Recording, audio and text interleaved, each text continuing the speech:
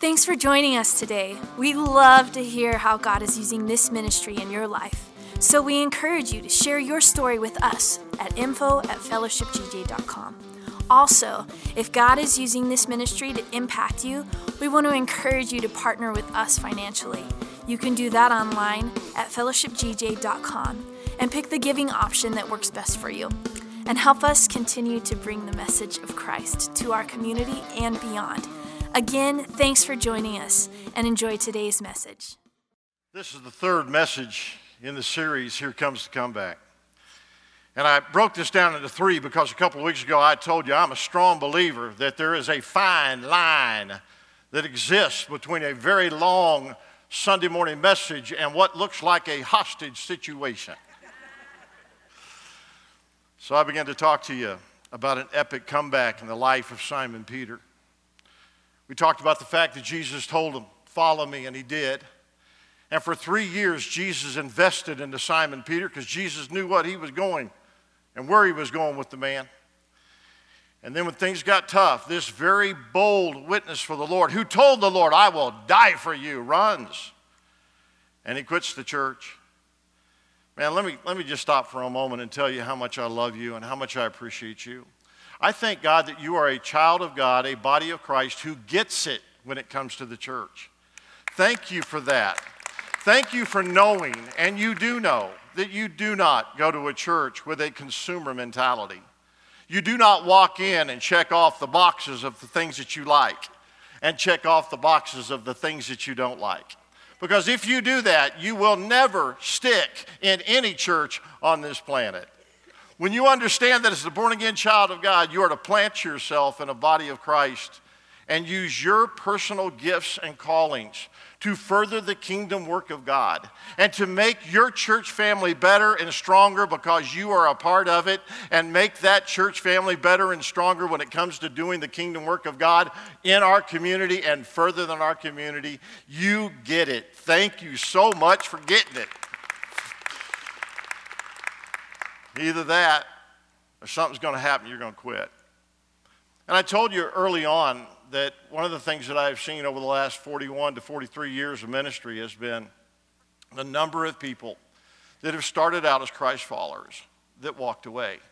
The number of people who were excited about the Lord, good people who were worshiping God, who were greeters, who were ushers, who were singing on the platform, who were teaching kids in a small group, or teaching in a small group as well. That over the years something would happen and they would fall out. They would simply stop following. We have family members and friends that we love that know there was a time in their life where they talked about accepting Christ as their personal Savior. And now they went all BC, acting as if they've never known Christ, acting as if they were never saved, doing the same lifestyle. Are they happy with it? No. They're not happy. They're miserable. They failed in walking, and they failed in everything in life after they walked away. Well, Simon Peter is that example to us. That when any time somebody we know does that, or even maybe we're tempted to do that ourselves, the Lord went after him, and the Lord will go after you. I love that about our Lord. You remember the Garden of Eden? Remember when Adam and Eve messed up? Did they go looking for God, or did God come looking for them? Yeah. And he will, because here's what he said: "I will never fail you, and I will never abandon you." Well, sometimes it looks like that relationship's a little one-sided. Let me let you in on something. Many times it is one-sided. But your Heavenly Father will always come after you. He will always make sure, number one, that when you walk away from him, your life's never going to be great. He's always going to make sure that you're not going to be happy if you do that, so that he can get your attention, so that when you two kind of meet one-on-one again, you can have an encounter like he did with Simon Peter. For there he was on the seashore. He recreated the scene. You know the story. He tells the guys, "Hey, you caught any fish? How's that working for you?" And they said, "No, sir, we hadn't caught anything." These were skilled, professional fishermen. This was something they knew how to do. Simon Peter failed at following, but he knew how to fish. Jesus said, "Well, throw it out on the other side and you'll get some." 153 large fish, the Bible says, filled up a net. John leans over and says, "It's the Lord." It's interesting. The Bible also emphasizes that the net didn't break. In other words, here's what the Lord does when he comes to find you. He gives you that which you were looking for, better, and watch this, protected, that you can't lose it. And what good does it do if you go get something without the Lord and what you get is not protected by the Lord? It's going to be short-lived. It's just going to give you a little tickling of what it could be, and then it's going to be gone. So the Lord says, I'm going to give you a blessed blessing, a protected blessing. Simon Peter gets to the shoreline, and when he gets there, Jesus is cooking fish. He's making breakfast. Jesus has in his hand what they'd been working for all night. They're going for it raw. Jesus has it prepared. And then Jesus said this, why don't you bring some of the fish that you caught, bring it over here and let's put it with what I already got. No, listen to that. Jesus said, I got what you're looking for. Now I'm going to give you more of that which you're looking for, and I'm going to let you mix it in what I already had because, by the way, you wouldn't have any of it if it were not for me. But let's just do this together, the Lord said. And there they are in that awkward situation where Simon Peter knew he denied Christ. And Jesus asked him the question, do you love me? Yes, Lord. Okay. And equivalent to this, he said, follow me then. Do you love me? Yes, Lord, follow me. Do you love me? Follow me. You remember the story. And Simon Peter takes it up from there. And Simon Peter's comeback, what he did after he messed up, was greater than anything he had ever accomplished before his mess up.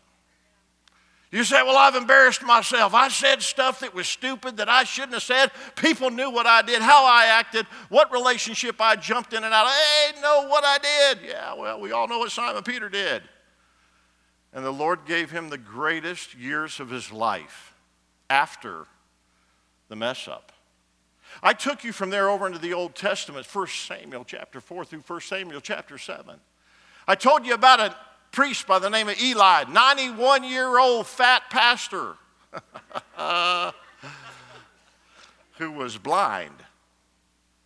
I told you about the fact that the children of God had entered into their family, their church, their body, polytheism.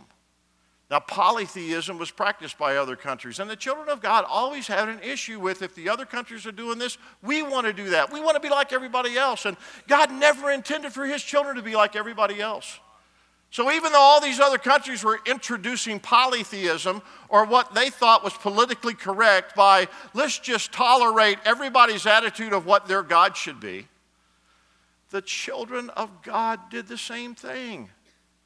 They set up idols to worship. They had the idols, the Baal. They worshiped Baal. They worshiped the Ashtoreth pole. And they thought of things as being equal or as important to God, as important as God.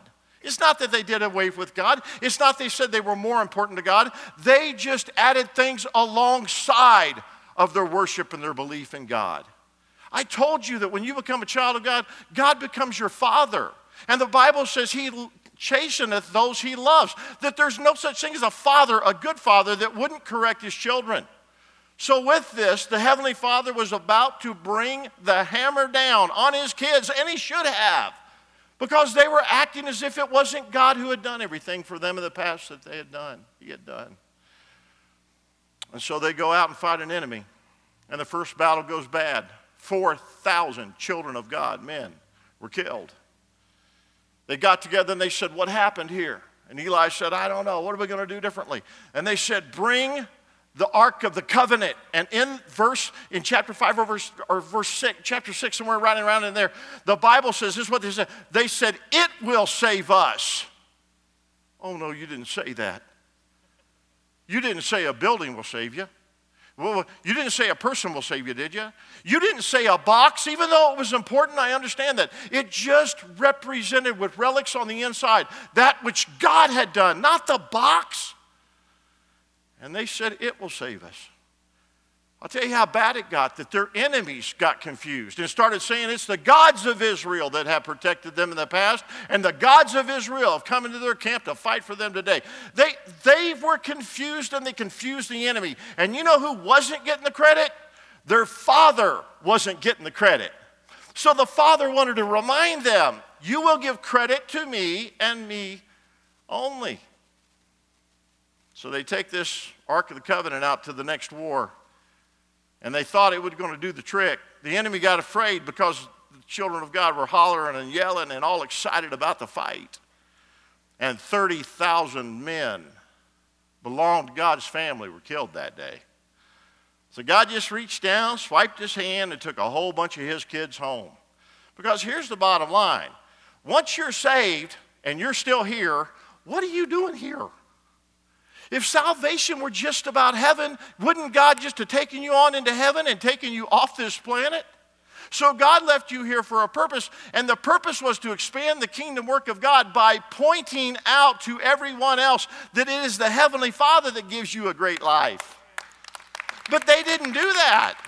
They decided that it was this and that. They're confusing the enemy, and God just decided, well, it's better that I take you home than to leave you on the earth and confuse the enemy on who it is who saved you in the first place.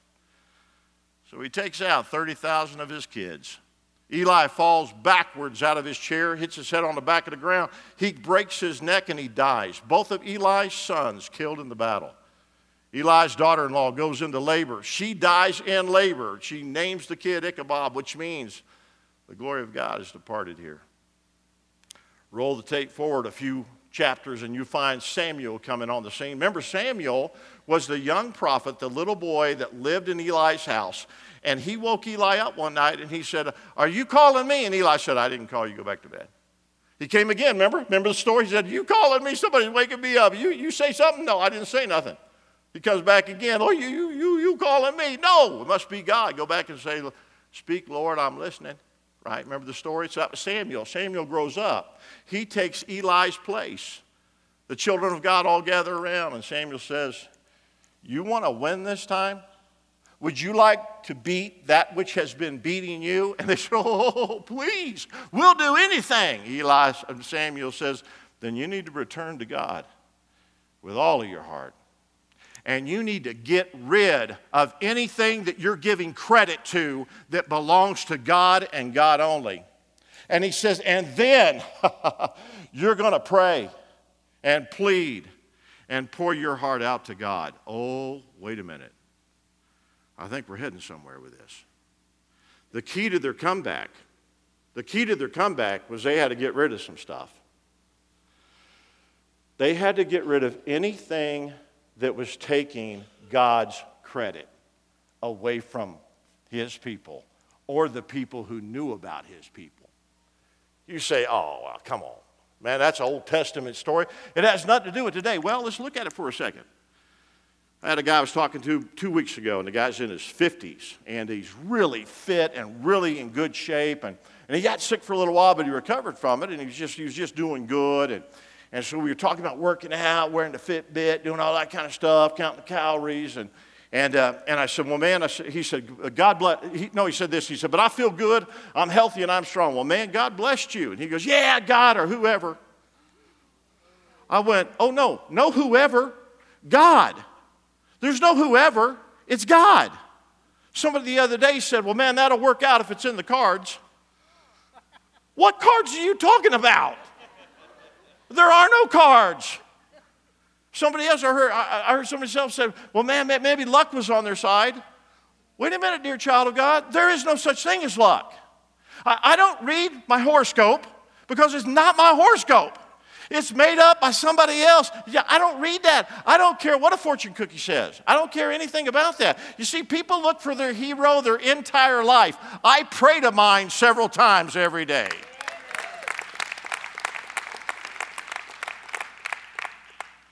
It's not about a lucky foot.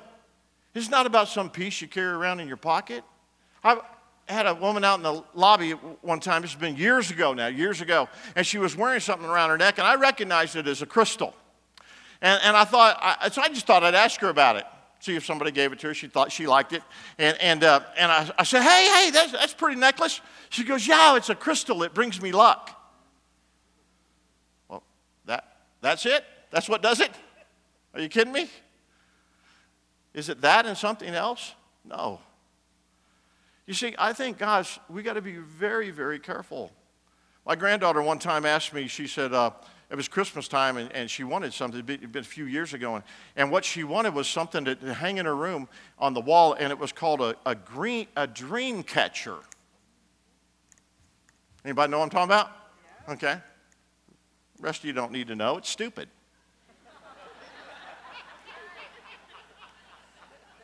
I talk to the one who puts dreams in my heart and in my soul and makes a way when there is no way. That's what it is. It's not something you hang on the wall. But are we not living in a culture and in a nation that believes in polytheism? Oh, we got to tolerate. We got to agree with. We can't upset this, that. Listen, if somebody wants to believe that way, well, that's just the way they believe. That's okay with them. Are you saying that it's okay that they're lost and going to hell without Christ? Is that what you're saying? Or are you saying as a child of God, we need to speak up and say, look, the kind of life that you can have that makes a marriage great, that makes family great, that puts joy and a laughter in your heart and your soul is only through a personal relationship with the Lord Jesus Christ. And if you want to have the kind of life I have, then you got to line yourself up with Jesus and nothing else. See, that's what Samuel said. It's right there in the verses. It says, the Lord and the Lord only. Get rid of everything else. And then they said, okay, we'll do it. We'll do it. And then he said, your walk with the Lord, you kind of been messed up, right, child of God? Yeah. You might want to take a day. This might take a minute. And the Bible says the children of God, they were grieving, they were hurting, they were messed up, and they were scared because they were going to have to take on the same. They've had a beat down that led now to a turnaround. What do we do? What do we do? What do we do? That led to another showdown. You see, God's not going to give you a comeback if there's no enemy standing in front of you that you need to come back and finally beat that which is beating you for. What you come back for? Not just to change your clothes. You still got a battle to fight. So he says, listen, there's some things in your life you need to get rid of. Yeah, they did it. There's some apologizing you need to do to your Heavenly Father. Because He is your Father. And here's the bottom line. Where we think the worst thing that can happen to a child of God is God takes them out of here.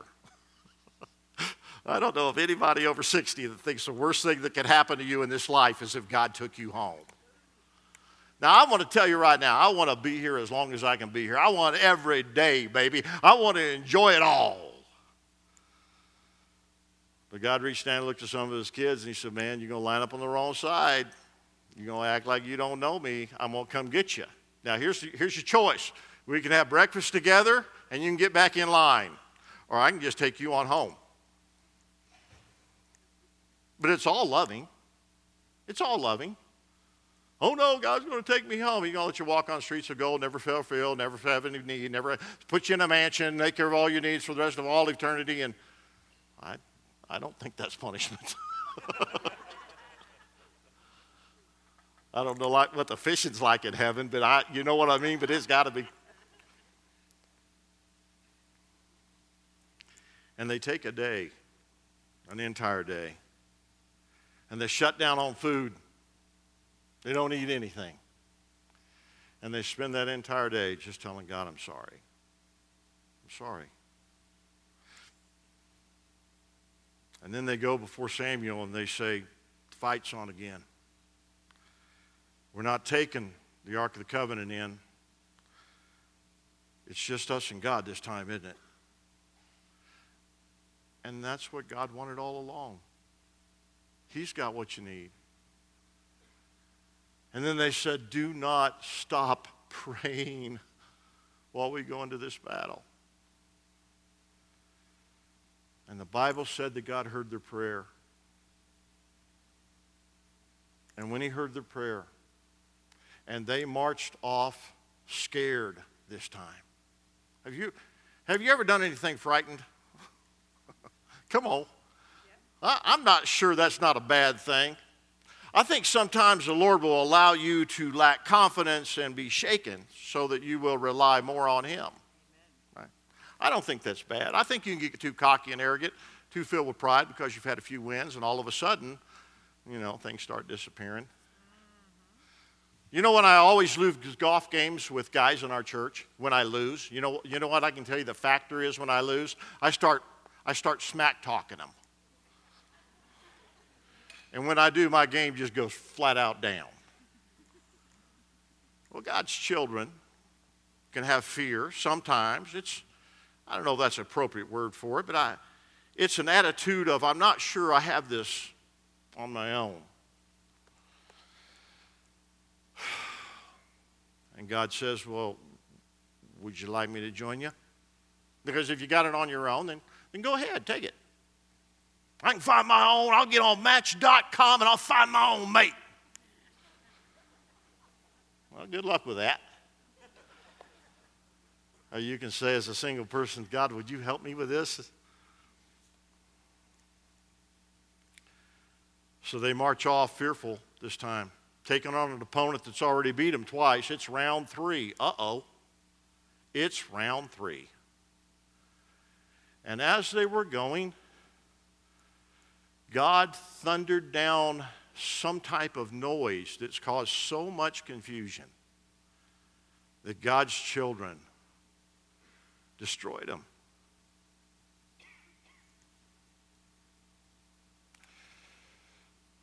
First part of this year, I was asking God if he would reinvent me. I don't know if you've ever done that, but when you hit certain ages and stages and seasons of your life, I don't think that's a bad thing. I'm not saying that means that God has not done a good job with you all the way to that age, but this particular year, I'm turning 60 at the end of this year, and I've already had a heart attack, and I've been trying to recover from that and work back through that, and I feel like I'm doing really good and all that kind of stuff. But I told the Lord, I said, God, I don't want to do ministry like I used to do it in my 20s or in my 30s, because I couldn't, number one, but I don't even want to. It's not even in me. I don't even do it like I did in my 40s or 50s. God, would you reinvent me? And would you use me, please, to be a part of some great move of yours in my life? Could I experience that? And God, I don't want to have to go anywhere else to experience it. Could I experience it right here on the Western Slope as part of Fellowship Church? Would you please let me have that? And that's my prayer. Lord, reinvent me. Whatever it is you need me to do, whatever it is you want me to be. I was going to tell Ann to make a list of the changes that you would like to see God to make in me, but I decided to pass on that. Well, one of the things that we had on the schedule this year was we were going to go to the Billy Graham Memorial Library. And do we have a picture of that, by the way? Do we have that? Yeah, there it is. Well, I mean, you can kind of see, it looks kind of like a barn with a cross. Well, and I thought when Ann and I didn't expect much. I thought we'd go in, that's good on that. I thought we'd go in and we'd hear a little history, read some stuff, see some plaques on the wall of how he met with and prayed with different presidents over his lifetime. And I went into different countries and some of the crusade stuff. Well, what you just saw is a lobby to a building that is much bigger than this. And when you walk in, you all of a sudden are taken over to the right. You get a little bit of an information, and your group goes through this building like this, through like a maze of all the different things that God had done in Billy Graham's life and how God had used them. We thought we would be there about an hour and 15 minutes. 3.5 hours later, we couldn't leave the grounds. There's a maze of things you go through. At the end, there's some volunteers there that are all probably 60 plus. And you're sitting down in different rooms, or you're walking through different rooms. And the last room, you sit down in this little tiny chapel type of a thing. And his son is on the screen, and he's talking to us, and the plan of salvation is given. And every person that is there, they're walking by a volunteer, and the volunteer's like, you got any questions? Well, what about this place did you like? Is there anything I can do for you? And there's little rooms over here with chairs where they would take them over and pray the prayer of salvation with them. You go through their bookstore, and there's a bookstore, and there's a coffee shop, and there's a cafe that's there as well. It's blow your mind. And I told Ann, listen, there's been some significant things happen in my life. The Billy Graham Memorial Library is one of the most significant places I have ever gone in my life. And here's what happened to me. Here's what happened.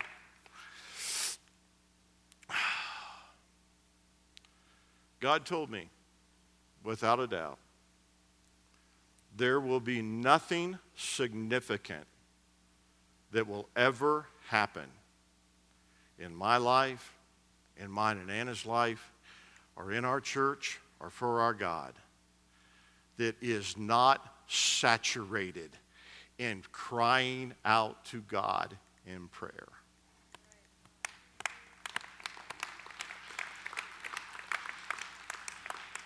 Proof positive. Somebody, Doc, has got a better website than you do.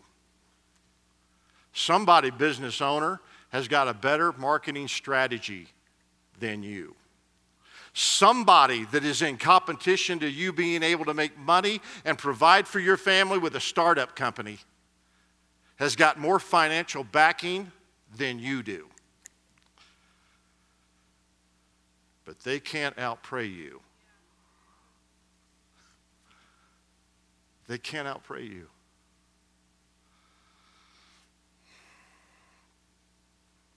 It was prayer that brought everything together, wasn't it?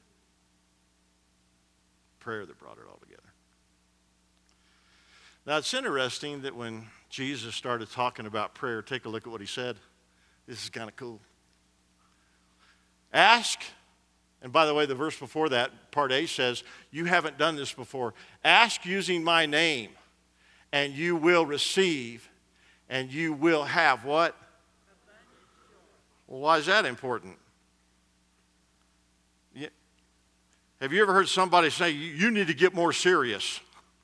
Can I lay something on you? You need to get more joyful.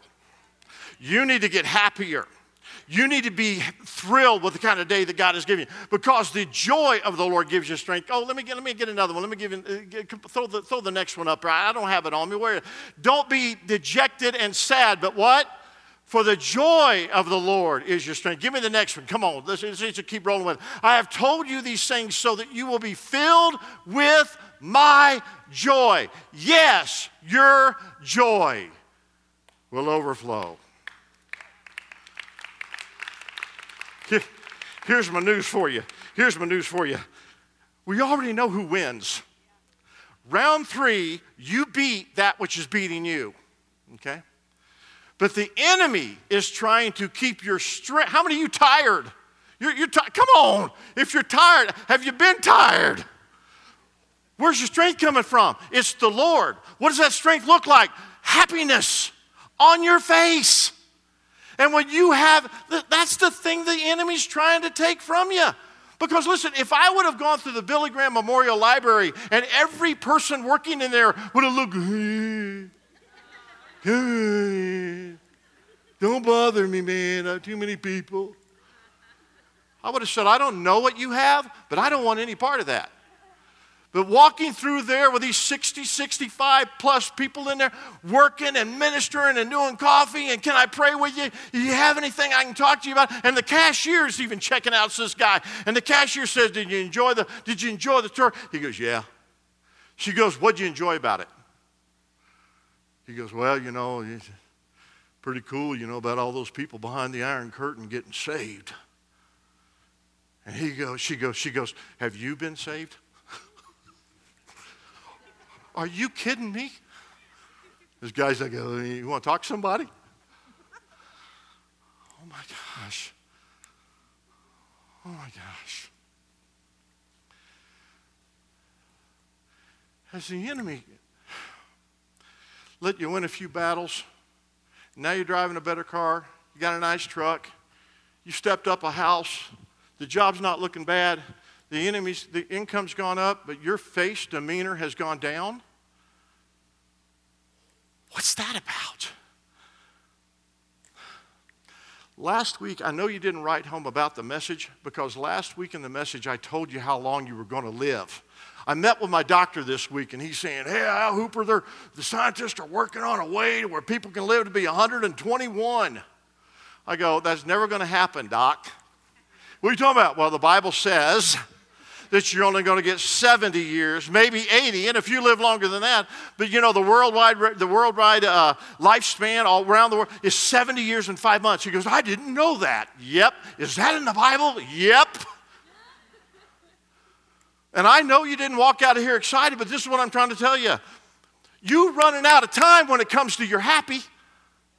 You can't wait till the circumstances change. You can't wait till you beat down the enemy. If you're going to be joy-filled, you're going to have to be joy-filled now, with loved ones dying, with jobs that are messed up, with people that are all upset and everything else. You can't walk around dejected and sad, because the strength that you need comes from joy that you get in the Lord Jesus Christ. And that's why the enemy wants to fight you, to keep you from having it. Oh, yeah, you're going to win. But you want to stay strong and enjoy it. You're going to have to get your happy back. Give me the next verse. I don't know what it is. Let's see what it is. But the fruit of the Spirit is love, joy, peace. That's the top three, baby. You can't have love and peace without joy. And you can't have joy without peace. If they all three work together. Give me the next verse. Now, I love this one. Oh, I pray that God, the source of hope, will fill you completely with joy and peace because you trust in Him. Then you will overflow with confident hope through the power of the Holy Spirit. Now, give me the last one. The steps of a good man are ordered by the Lord, and He delights in His way. The Bible says in NLT, He delights in every detail of their lives. He's talking about you now. Though he falls, he will not be overwhelmed. For the Lord is holding His hand.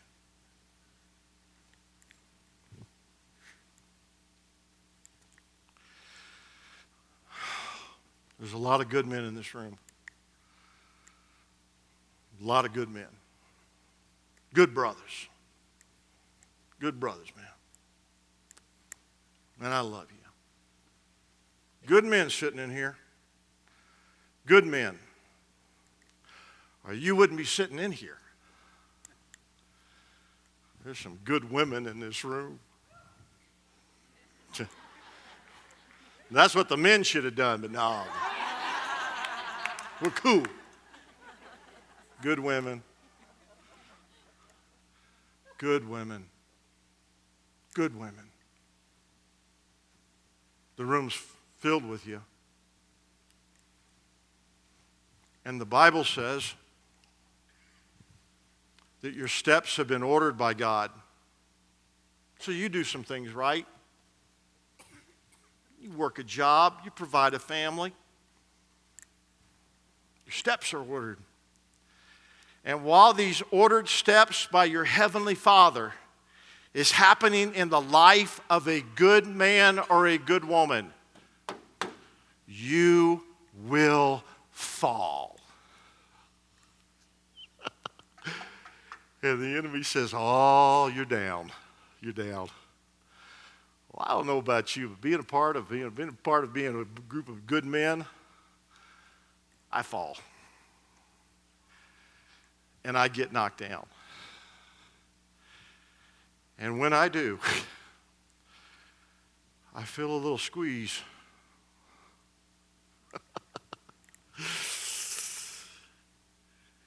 And the squeeze is, you're not staying down because of this right here. Well, Lord, why'd you let me fall? That's none of your business. I think if you hadn't fallen, you wouldn't feel this. You would have thought you're walking on your own. I just need you to remind you, you're going to fall. But the Lord's going to lift you back up again and set you and establish your feet.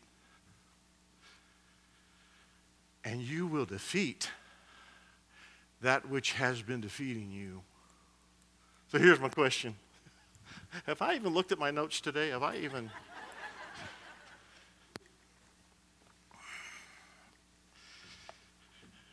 Here's my question for you. How many of you finally need to defeat something that's been defeating you? You know, come on, you know what it is now. But you need to win this time.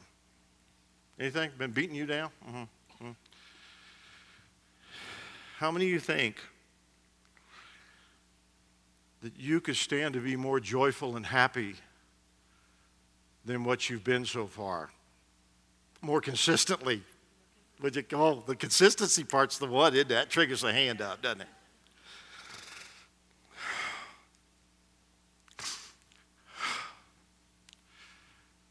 I think when people come to our church, and maybe there's some of you in here right now, and you see people worshiping and loving God and down front, and the singer's singing, and they're jumping and dancing, and we got guys that are playing, and they're excited, and people are down front, and people standing around you, their hands are in the air, their eyes are closed. I think some of you might think,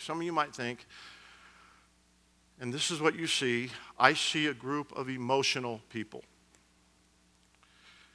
And to the untrained eye, you might see emotionalism.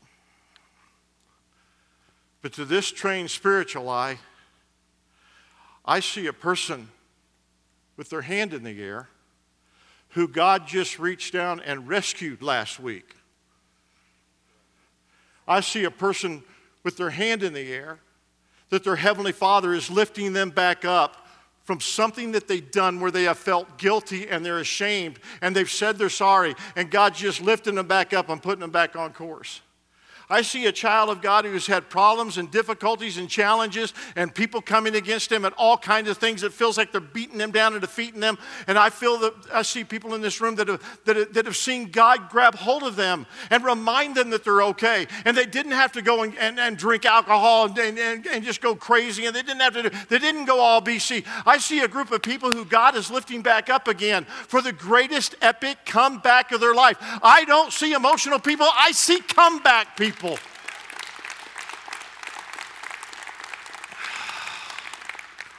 So I'm going to ask you if you would to stand with me. Just stand right up. Just stand up for a second. I know we're running late. I know that.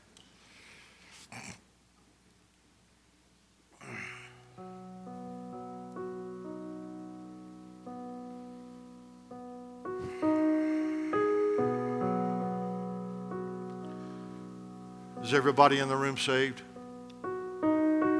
I mean, that's a question. Everybody in the room saved? Put your hands together if you are. Yeah.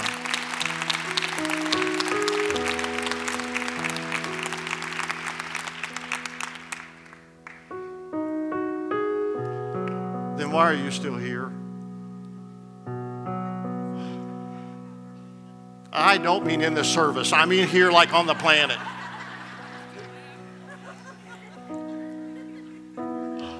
Why? What part in this kingdom game are you playing? What are the gifts and the callings that you're bringing to the table of the kingdom work of God? It's special, you know, because you are. Simon Peter, I'm done. I'm done with it. Dream's over. It's dead. And Jesus said, well, just follow me again. You follow, I'll make. You follow, I'll make. You go try to make, ain't going to work. You follow, and I will make you.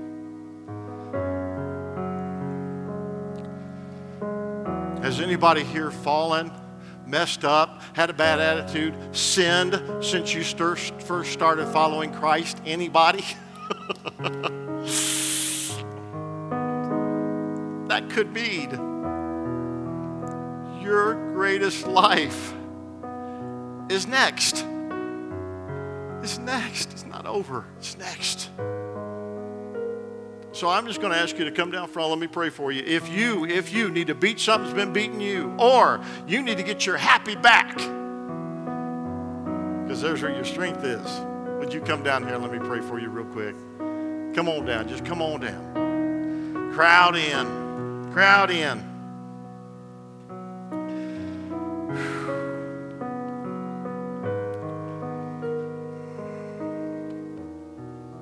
Come on.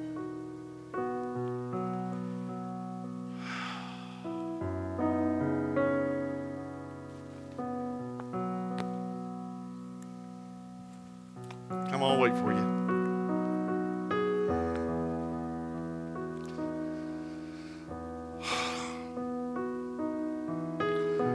One of the greatest enemies to anybody's comeback is stubbornness.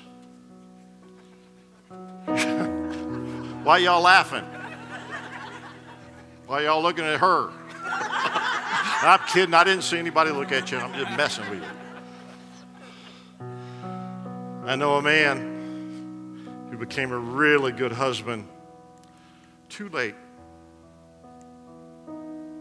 He's too stubborn to listen, to correct, to change. He's a really good man now, but not with her. She was done. Your life is too short for you to waste any of it with stubbornness, dear child of God. You're going to be fishing for the next 30 years and catching nothing. Your life is too short for you to waste any of it with unforgiveness. Sure, somebody said something. Sure, somebody's a jerk. Sure, somebody did something they shouldn't have done. Sure, it hurt. Sure, it was devastating. Sure, it affected your heart and your soul. I get that. But it is not worth wasting any of these 70, maybe 80 years, or maybe you'll go home before that, days that you have left.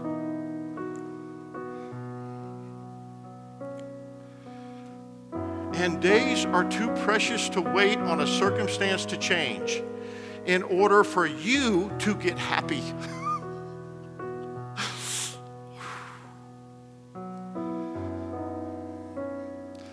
There ought to be something radically different about every child of God. And that is, we ought to be able to see your heaven on your face. See your victory that is in the works on your face. See the fact that it is not a challenge or person, it is not any kind of stubbornness going on. See the fact that whatever it is that you're facing, you already know where round 3's going. I'm coming back. I'm saying I'm sorry. I'm getting in line. He's picking me back up. I'm worshiping my Heavenly Father, and I will give nothing credit for my life than my God.